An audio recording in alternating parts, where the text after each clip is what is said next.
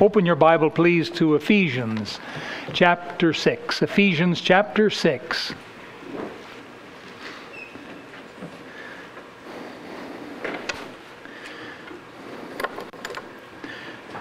I've tried since January once a month to bring a message on the subject of prayer in order to strengthen our ability to pray.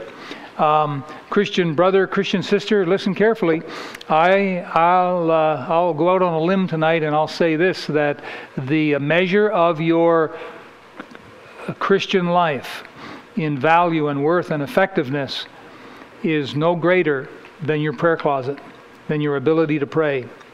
The Lord Jesus said it very plainly, without me ye can do nothing. He said it very clearly.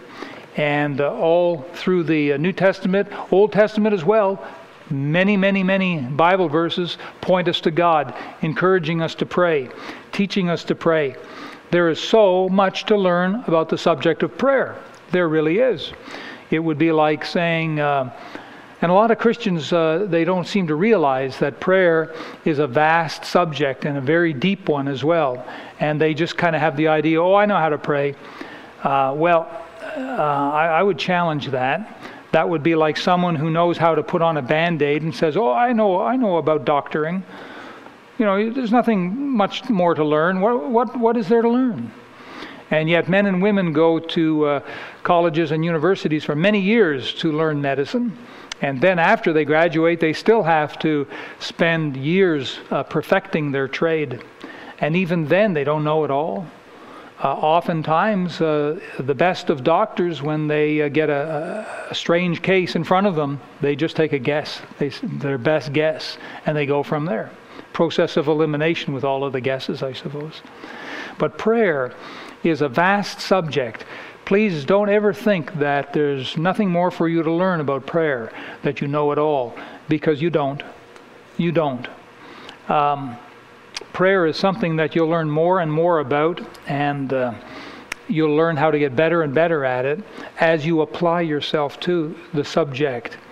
And so tonight, I want to put before you a simple principle that if you grab hold of this, it'll change the way you pray. It'll change what you think about prayer. It'll change the sense of importance of prayer.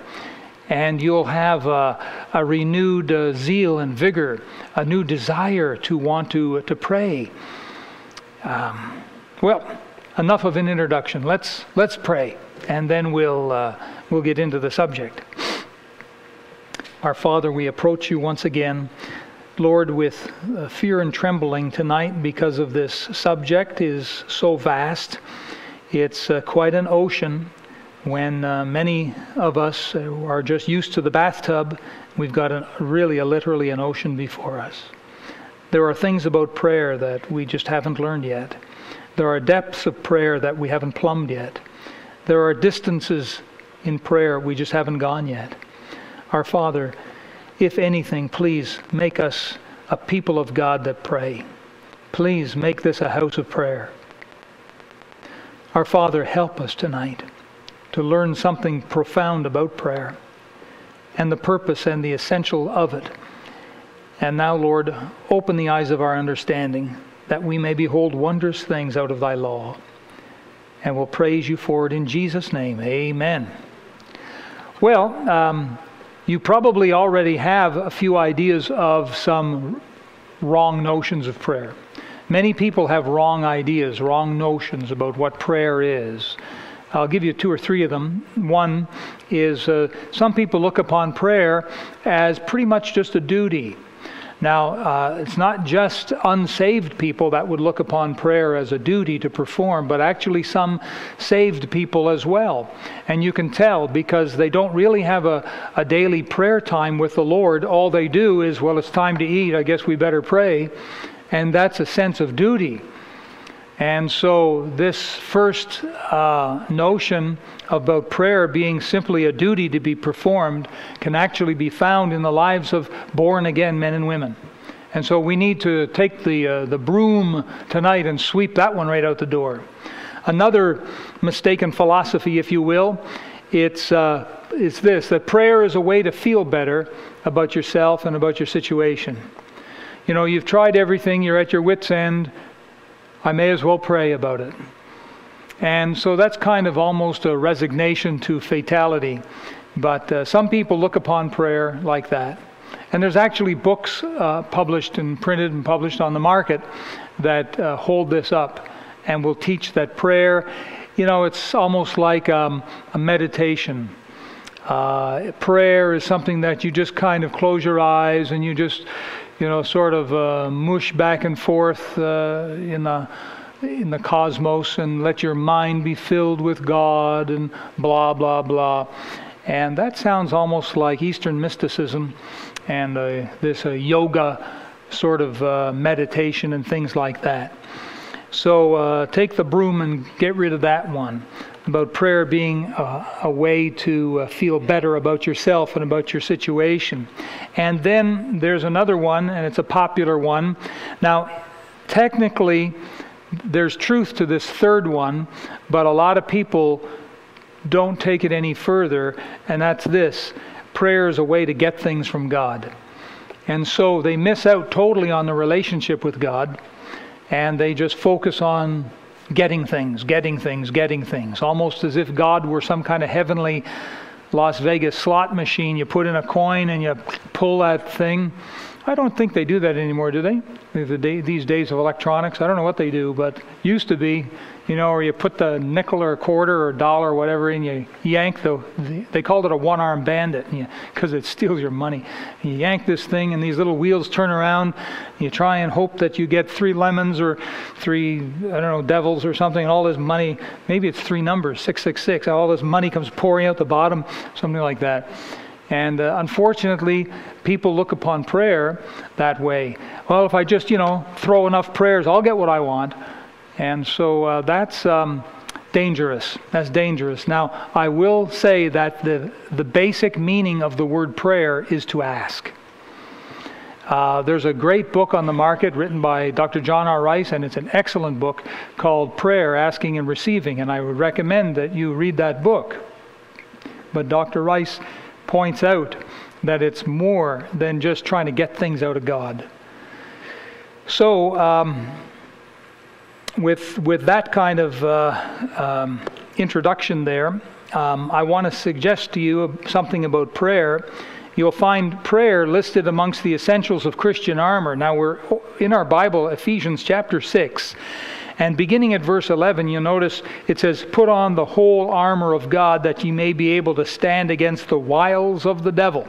And then the apostle enumerates all these pieces of Christian armor which you need to put on, absolutely.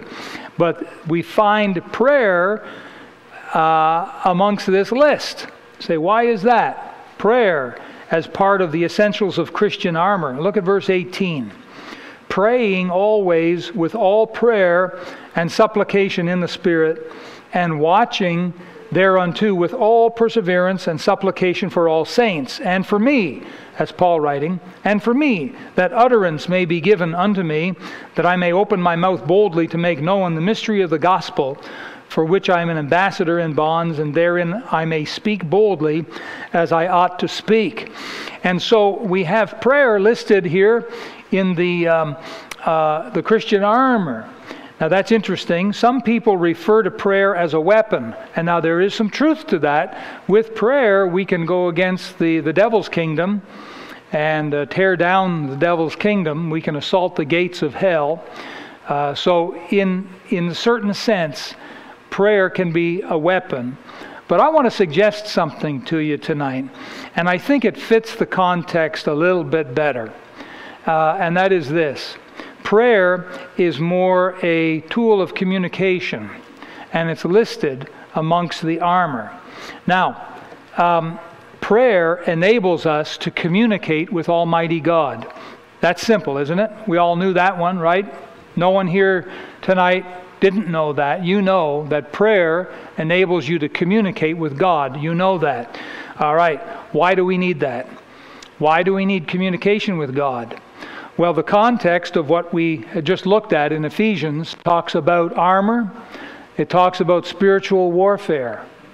Why do we need to be in constant touch with God? Why do we need this vehicle, this tool called prayer? Why do we need to communicate with God? It's because we're in a battle.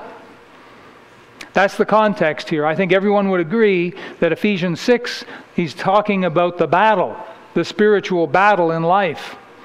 You may feel you're in a battle. You may not feel you're in your battle. It doesn't matter what you feel. The fact is you're in a battle. If you know Christ as your Savior, you're on the battlefield. If you know Christ as your Savior, you are the devil's enemy. If you know Christ as your Savior, you're part of the Lord's army. Whether you know it or don't know it, whether you feel it or don't feel it, it doesn't change the fact that you are in the Lord's army. You may not feel that you're in the nation of Canada, the country of Canada, but you are. You may not want to be in the country of Canada, but you are. Right? Someone once said wise words. My son, wherever you go in life, there you are. You happen to be in Canada right now, right? Any argument on that one? We're in Canada, folks. If you're saved, you're in the battle. Oh, but I don't feel I'm in the battle. You don't have to feel anything. You're in the battle. I didn't know I was. You don't have to know. You're in the battle. You know now. And some days, actually, you know it a little more, and some days a little less. But you're in the battle. Back in the Roman days, the Roman leaders in times of battle needed to communicate with their troops on the field. And how would they do it? What they used was various sounds of a trumpet. And the troops were trained that when they heard a trumpet, maybe too short and too long blasts of the trumpet, it meant to turn to the right and run. Maybe if they heard one long blast of the trumpet, it meant to duck because the arrows are coming or something. But the generals would communicate with their troops on the field with trumpet sounds and with the sounds of drums. Also, they would use visual things, sometimes fire. Sometimes they'd put up big banners, and the troops could see this and they would know what it meant. Those signals, it was communication, and it was essential on the battlefield. The Roman generals had to communicate with them. In World War II, they had perfected wireless communications. Let me tell you a story. Back in 1928, two brothers by the name of Paul and Joseph Galvin, they started an electrical manufacturing company called the Galvin Manufacturing. And they started making these electrical devices. People had battery-powered radios in their home at the time in the 1920s, and the Galvins came up with a device that allowed you to operate your battery-powered radio off the electrical current in your house. And so they came up with this device and they started selling them. Very quickly, times changed and these devices became obsolete. And so both Paul and Joseph decided that they needed to sell something else. And so they started manufacturing car radios. And this seemed to sell well. So much that they started to get into wireless communications, car radio transceivers, and they would sell them to the police departments. And so both Paul and Joseph, they wanted to come up, well, maybe it was more Paul than Joseph, I suppose, but they wanted to come up with a brand name for this radio, this transceiver radio that they were putting in the automobiles. And so Paul thought about the motor car. And popular back then was an old crank-operated, wind-up record player called a Victrola with a big horn. Maybe you've seen pictures of them. I've got a replica of one in my home. And so he thought of the motor and the Victrola, and so he got rid of the Vic, and he got the Ola, and he got the motor, and he got the Ola together, and he got Motorola. How many of you ever heard of Motorola? Okay, well, that was the name he came up with for these radio transceivers with the microphone and the speaker, and the police could talk to headquarters back and forth. And this invention was so popular, they sold so many of them, that Paul and Joseph decided to change the name of the company from Galvin Manufacturing to Motorola. That's how the name came to be. World War II came along, and in 1941, the Motorola company perfected a handheld radio. They called it an AM SCR 536 radio, and I got a picture of one. Put that up there. That's what they looked like. And these are just old dinosaurs, I know, but back in 1941, that was bleeding edge technology. These things were, about a foot high, something like that, and they were rugged. You could drop these things out of a plane and they would get banged around, but they still worked.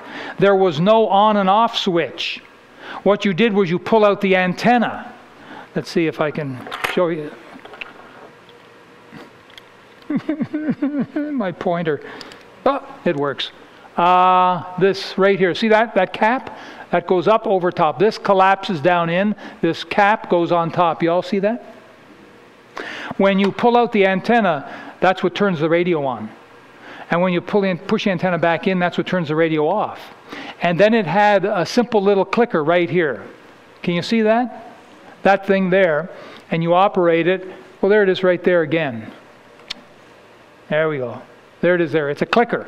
And you click to talk and you release to listen. Hello, boss. We're getting bombed. Stay tuned for more. And they would communicate. And these things were fantastic. And the Motorola company made hundreds of thousands of these things. They were used greatly in World War II, and they did contribute to winning the war. And so they became famous. All right, so you can put that away. And so communication is vital, absolutely vital. Whether you're in the military, or whether you're in business, communication is absolutely vital. Or if you're in a marriage, communication is absolutely vital. Isn't that right? Yes, it is. Say amen, one of you married people. Yeah. Here in our church, communication is vital also. I have up here beside me a small little telephone that's wired directly in to the sound booth back there. And sometimes during the church services, if I need to know something or if I need to give a direction, I can pick up that phone and talk directly back there, and then they'll do what it is that needs to be done. Maybe it's an errand they have to run on, or I'm checking to make sure they got a picture of something. What? No picture? Well, you got 2 minutes to find one. And they scramble back there. But that little telephone is vital communication to help keep the service going along, okay? Sometimes I ask them to turn the fans up and down and things like that as well. Our next building, it's all going to be automatic, amen? We're going to have a nice AC heated automatic system. No more of this manual stuff. Well, Ephesians chapter 6 tells us, assures us, that we're all in a spiritual battle. Christian, you're in the battle. You're on the battlefield. And we see that God has provided all the necessary armor for us soldiers to wear. But He's also provided us the necessary ability to communicate directly with Him, the general, the commander.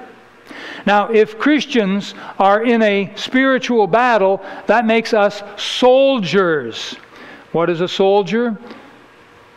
A soldier is someone who serves in the army. How about that for a simple explanation? Tell me, do you feel like a soldier every day? Because there's days I sure don't. So I'm guessing there's probably days you don't feel like you're much of a soldier. It doesn't even cross your mind. You don't even think about it. You think about work, you think about school, you think about errands, you think about jobs that need to be done, you think about problems you've got, you think about surprises that are coming around the corner, but often you won't feel like a soldier. Now, most Christians are aware of the spiritual warfare. That's true. Most of us are, but we don't always feel like soldiers. Now, here's what I'm driving at. What happens when you don't feel like a soldier? What happens when you're not aware of the fact that you're on the battlefield for the Lord? What happens tomorrow morning when you wake up and you get yourself ready and you've totally forgotten that you're a Christian soldier on the battlefield? What happens? What's the result? We feel more just like ordinary people, don't we? That's what we feel like. And when we feel like ordinary people, we don't wear the Christian armor. We forget. Or we may say, why bother? I've done all right up till now. When we don't feel like Christian soldiers, and we feel more like ordinary people, we don't pray like a soldier, Christian soldier, needs to pray. We say, what real need is there? It's just another work day. It's only Monday. You know that a lot of people are going to wake up tomorrow morning and they're not going to go to sleep tomorrow night because they're going to die. They're going to wake up tomorrow morning and get themselves all ready, and they're going to get in a car and have an accident and either die at the scene or die at the hospital. Did you know there are people that are going to wake up tomorrow morning and it's going to be their last day? They had no idea. And by the way, let's be honest, that could happen to any one of us. Any one of us. It's only by God's grace that we have another day and another day and another day. But folks, I'm telling you something. Truth of the matter is, you and I, we are soldiers in the Lord's army on the battlefield, whether we know it or not, whether we feel it or not. And I almost think that the days we don't feel it are probably the days that we really ought to. When the devil gets us to forget the battlefield and forget the armor, don't you think that that's an important day? That's a day that we ought to remember? Often it seems that way anyhow. I'll tell you something else. When we don't feel like Christian soldiers and we just feel like ordinary people, soul winners forget to wear their Soul Winners University pin. We've learned that one around here. And so we're always trying to encourage the soul winners, wear your pin, wear your pin. What's the result when we forget that we're on the battlefield? What's the bottom line result when we just feel like ordinary people, we don't wear the armor, we don't pray as we ought to? What's the bottom line? Is we suffer spiritually and we begin to lose spiritual battles. That's the bottom line, folks. That's the way it is, whether we know it or not. We have to keep remembering that we are God's soldiers in a spiritual battle. Doing that will change the way we think about prayer. I can guarantee you this. If tomorrow morning you wake up and you say, I'm a Christian soldier living for the Lord. I'm in a spiritual battle on Monday. And if you wake up and go through the day with that in mind, it will change your prayer life instantly. You will automatically start communicating with the general. All through breakfast, right through to lunch, through lunch into the afternoon as you come home, and into the evening till you lay your head on the pillow. If you can remember that you're a Christian soldier on the battlefield, you're going to be in touch with your commander. Prayer is just going to be the natural result of this. Prayer becomes the communicating with God so that we can transmit to Him our understanding of the battles as we see it. And we can receive from Him the instructions for the battle of that day. Prayer is the sense of God's needs in order to fulfill His will upon earth. Did you catch that? Because many of us miss that. I'm going to repeat it. I'll say this. Many of us think that prayer is just us telling God what we need. Well, Lord, I need one of these and I have to have one of those. And please, Lord, give me one of these things over here just for good measure. And that's our perceptions. Lord, I want this. Lord, I need this. Instead, we need to go to the Father and say, Lord, what are your orders for today? This battle I'm in, I don't know what I'm going to need today. Lord, give me your instructions. What do you want me to do today? And of course, as you combine prayer with your study of the Word of God, the Holy Spirit will make verses jump out at you. God will speak to your heart. You'll have some of the sweetest times of fellowship with God right there in your home, in the morning hours, alone with God in your little prayer closet. And you'll come out with the glow of God on your face. Wow, hallelujah. Praise the Lord. Yeah, this morning I almost got here late to church because I just forgot about the time. And I was in the prayer closet. I was having a marvelous time with the Lord. Anyhow, I glanced at the clock and I stared at it and said, what's wrong with that? There's something wrong about that. Why does it say that? And I realized what time it was. Well, I had to really do the hustle. get myself ready and get into church on time, because we meet in here Sunday mornings and get on our knees at 8 o'clock so that we can pray. I think this morning there was about 8 of us on our knees praying. By the way, I want to invite you to the 9:30 prayer meeting. You don't have to be here for 8 o'clock prayer meeting, but I want to invite you to the 9:30 prayer meeting, where we get in that room over there and get on our knees. And I think it's only about 7 minutes or so that we have prayer, but it's just a marvelous atmosphere, and the room is charged with prayer. It's just great. I want to encourage you. Next Sunday morning, 9:30, try it. See what you think. Well, prayer now becomes focused on God's needs, because He's the leader. He knows what's happening in the battle. God, what do you want me to do? What are your marching orders, sir? And prayer now becomes not just vital, but it becomes exciting as well. When we pray, asking Him to supply everything we need in order to do His will. Now listen carefully. When you and I begin to substitute other forces for God, you know what we do? We retire God out of the battle. How about that? Imagine that. We retire our commander-in-chief off the battlefield when we start substituting other forces for prayer. Prayer is so important, beloved. Every day you cannot go through the day properly without prayer. Someone once said 7 days without prayer makes 1 week. W-E-A-K, week. Did you catch that? I loved it when I first read that. I thought, man, I want that, chiseled on my heart. Our attitude, listen, should be that God is primary. To make prayer secondary in your life is really to make God secondary. Because every morning you pull out that antenna and you get on there. Lord, hi, it's me. I got a battle ahead of me. What are your instructions? What are your orders? What do I need to know? What should I do? Lord, fill my heart with your Holy Spirit. You may want to start praying for your unsaved family and loved ones. And so you're praying for this person, that person to be saved. Pray for your church. Pray for your pastor. He needs a lot of prayer. I'll tell you that firsthand. Pray for your missionary. Pray that God's power would be upon the services here at church. But Lord, today's Monday. Lord, today's Tuesday. What are your marching orders? I need to know. Lord, show me, tell me. The Holy Spirit will tell you. If you have a desirous heart, if you come before God in a spirit of helplessness and faith, it won't take long. God will show you. You'll begin to be revolutionized. Your Christian life will start to sprout wings. Because whatever you are as a Christian, it's no greater than your prayer life. You're on the battlefield, beloved, and so am I. And I can't go through a day, let alone a week, without being in touch with the commander. Saying, Lord, it's quite a battle here. They're shooting back at me. What do I do? What do I say? Lord, I got to meet with someone. They got questions. Lord, I need wisdom. What do you want me to say? What do you want me to do? And we pull out that antenna. It's like the walkie-talkie of prayer.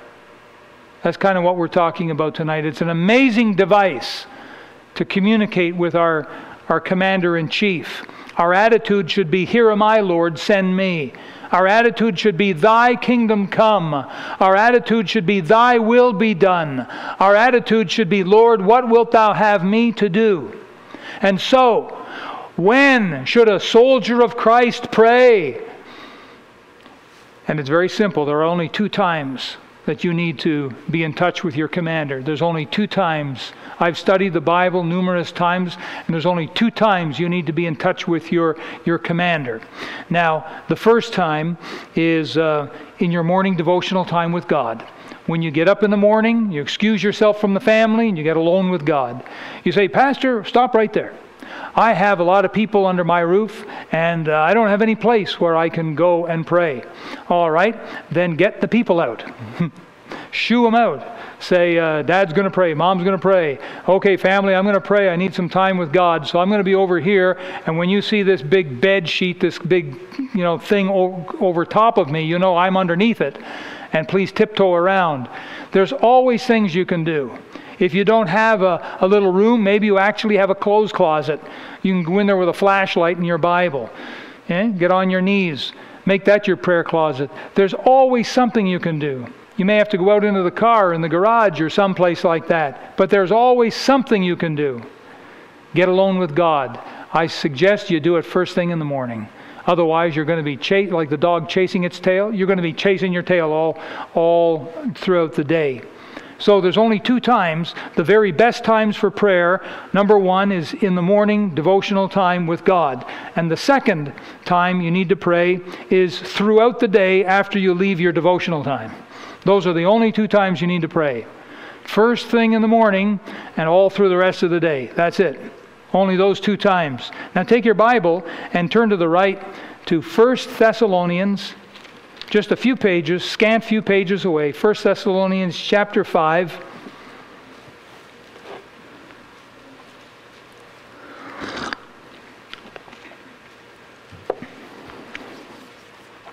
First Thessalonians chapter 5 and verse 17. I'd like you to read out loud with me all together. There's only 3 words. Come on now, it's only 3 words. Everyone, no excuse for people not reading. Read it out loud together with me now. Pray without ceasing. Please do it again. Pray without ceasing. And one more time. Pray without ceasing. This is the basis of praying throughout the day. Right away, someone says, I can't do that. Oh, that's not reasonable. I can't, just pray 24/7. No, you can't, because you're going to be asleep for some of that 24/7. And so you can't be expected to pray while you're asleep those 7 or 8 hours or whatever it is. But what about the rest of the hours? I can't pray all through my waking hours. Is that so? Then let me ask you this. Have you ever been in love? Many people have. And when boy meets girl, what happens to boy all day long? What happens to girl all day long? Doesn't matter if he or she's in school or if they're working in a factory or an office. They're doing their thing and, he's thinking about Delilah.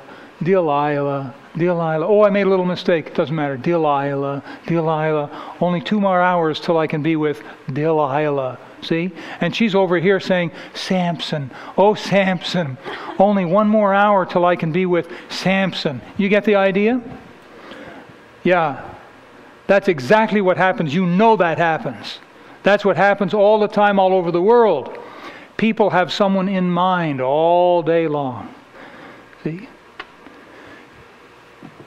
You think you can talk to God throughout the day?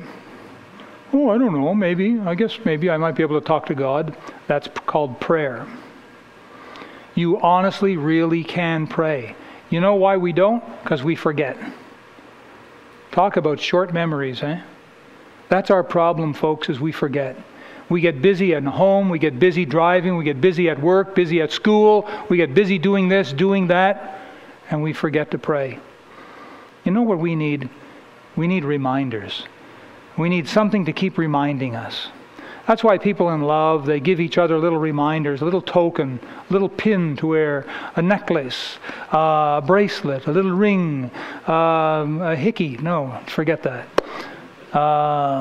You get the idea, but little reminders, that sort of thing. I suggest to you that this is the key to the successful Christian life.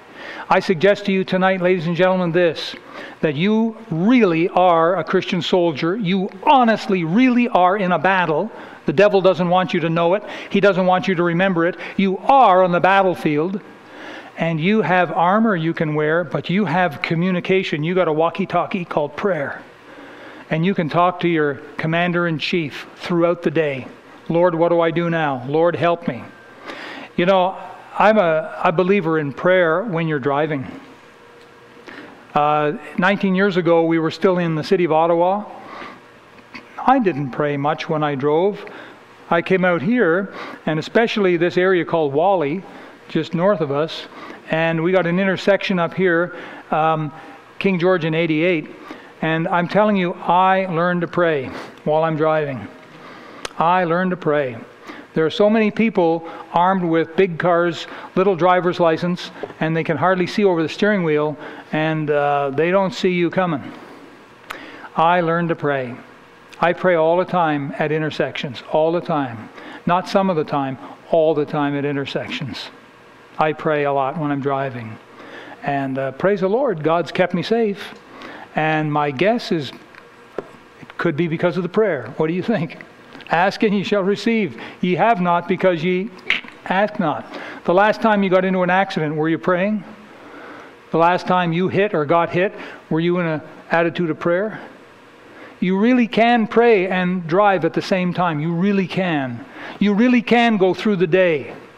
The last time you were on the phone, had a heartbreaking conversation, were you praying at the time for wisdom? Oh, the boss called me into his office there Friday. Boy, did I pray. Yeah, good. Praise the Lord. But how about the rest of the day? You see, we got to remember. We keep forgetting, don't we? I am on the battlefield for my Lord. I am on the battlefield for my Lord. And I promised him that I would serve him till I die. For I'm on the battlefield for my Lord. And you and I are on the battlefield. And you and I are soldiers. And you and I have a communication device called prayer.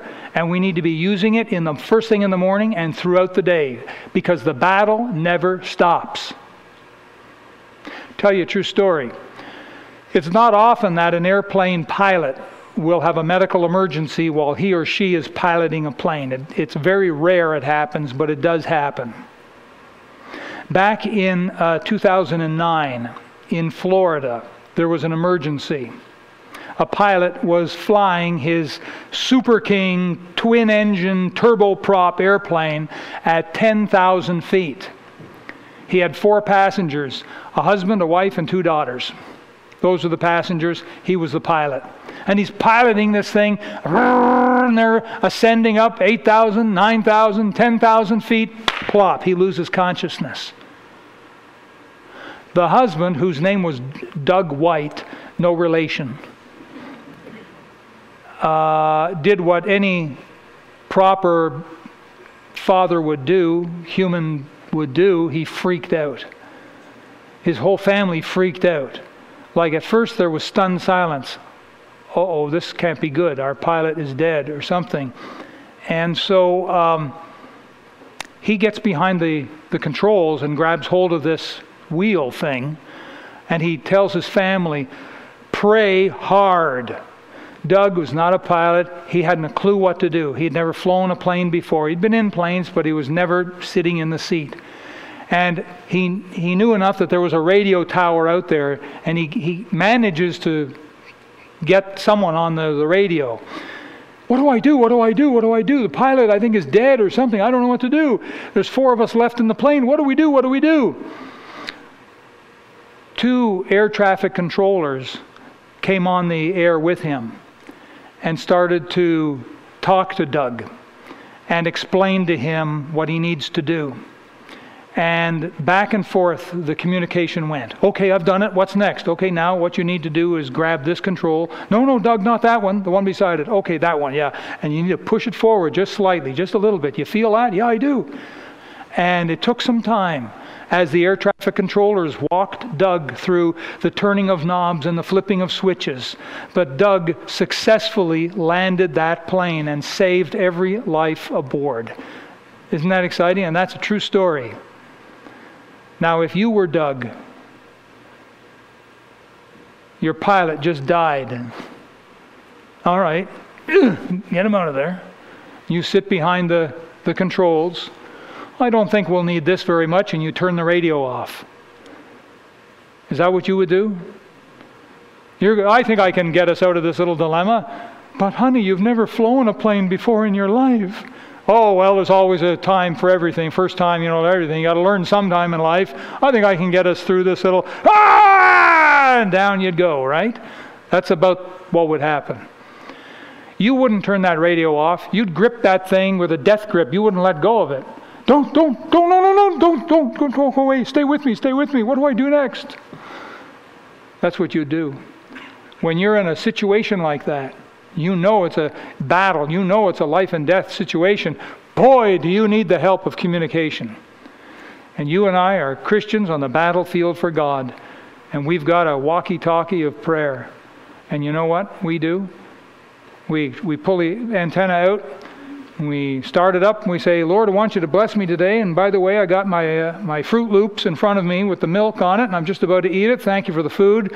Amen. Click, and you pull the antenna down, fire it to one side. You eat your Fruit Loops. You take off for most of the day. Lunchtime comes. Where'd that radio go? I got to eat my sandwich, my peanut butter and jelly sandwich for lunch. You pull the antenna out and say, Lord, thank you very much for this food. Bless the day. And you pull that antenna back in, fire that thing off to one side. You eat your lunch, and away you go the rest of the day. That's what most of us do. No wonder our Christian lives feel like they're running on the edge. No wonder we're not getting the wings as eagles.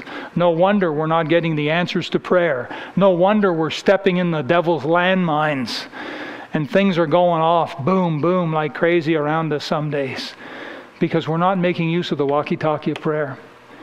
You will only use it when you realize that you're a Christian soldier out on the battlefield. And you better pull out that antenna. It'll save your life and the life of those around you. Prayer is so, so important. But Pastor, I keep forgetting. I know. And what you need to do is make yourself little reminders. You say, like what? Well, you could take out a pen. You could write on your hand, pray, stupid. That might help. You could, what some people used to do is tie a little string with a bow. I don't know how you do it with one hand. Maybe it takes so long to do that you never forget now what it is you wanted to remind yourself. But you've got to make little reminders. You could carry something with you. Some people, they buy a little cross, a little metal cross or something, they'll put in their pocket, and every time they touch it, oh yeah, I'm a soldier for the Lord, and they start praying. There's other things, there's many different ways you can remind yourself, but you have to keep reminding yourself until it's a habit, until every day you don't need those reminders anymore, because you're consciously aware of the battle. And you're always praying to your Heavenly Father. And that antenna never goes back in. It always stays out. You might want to practice prayer when you're in the car tonight on the way home. And it doesn't have to be, oh Lord. Don't pray like that. Stupid people pray like that. But you pray in your heart, Lord, we're coming to an intersection. Give us safety. Thank you, Lord. Through you go. You get the idea? Lord, if you want me to get through that green light, oh, it's turning yellow. Thank you, Lord. And you come to a nice stop. That prevents a lot of papatubophobia. I got to get through that light. No, I don't have to. My Lord wants me to rest. Wow, it's good for the soul. Trust me. You see what I'm saying tonight? Prayer is listed in the context of the battle. And the reason it's put in there, it's because it's a communication tool for you and I between the general, the leader, the commander. And every day we need to get that antenna out and leave it out all day long as we're communicating with God. Make yourself a little prayer reminder. Some people take a little card and put a Bible verse on there, carry it with them. It's a prayer reminder as well as a Bible verse. Jesus promised, if ye abide in me and my words abide in you, ye shall ask what ye will, and it shall be done unto you. That's his promise in John 15:7. There's lots of different ways to make yourself reminders. You need to do that, beloved. I want to invite you to the altar tonight. Now, if you've been neglecting prayer, your first order of business when you come and you pull out the antenna is you ask God to forgive you for not praying enough. You ask God to forgive you and ask God to help you remember. You'll get up off your knees and go back a Christian victor. You'll feel that you're really on the winning side of the battle for a change. Let's stand to our feet, shall we? Come for prayer tonight. Repent about radios that have been turned off. Ask God's help to find you a way to remember, to keep your spiritual radio on all day long.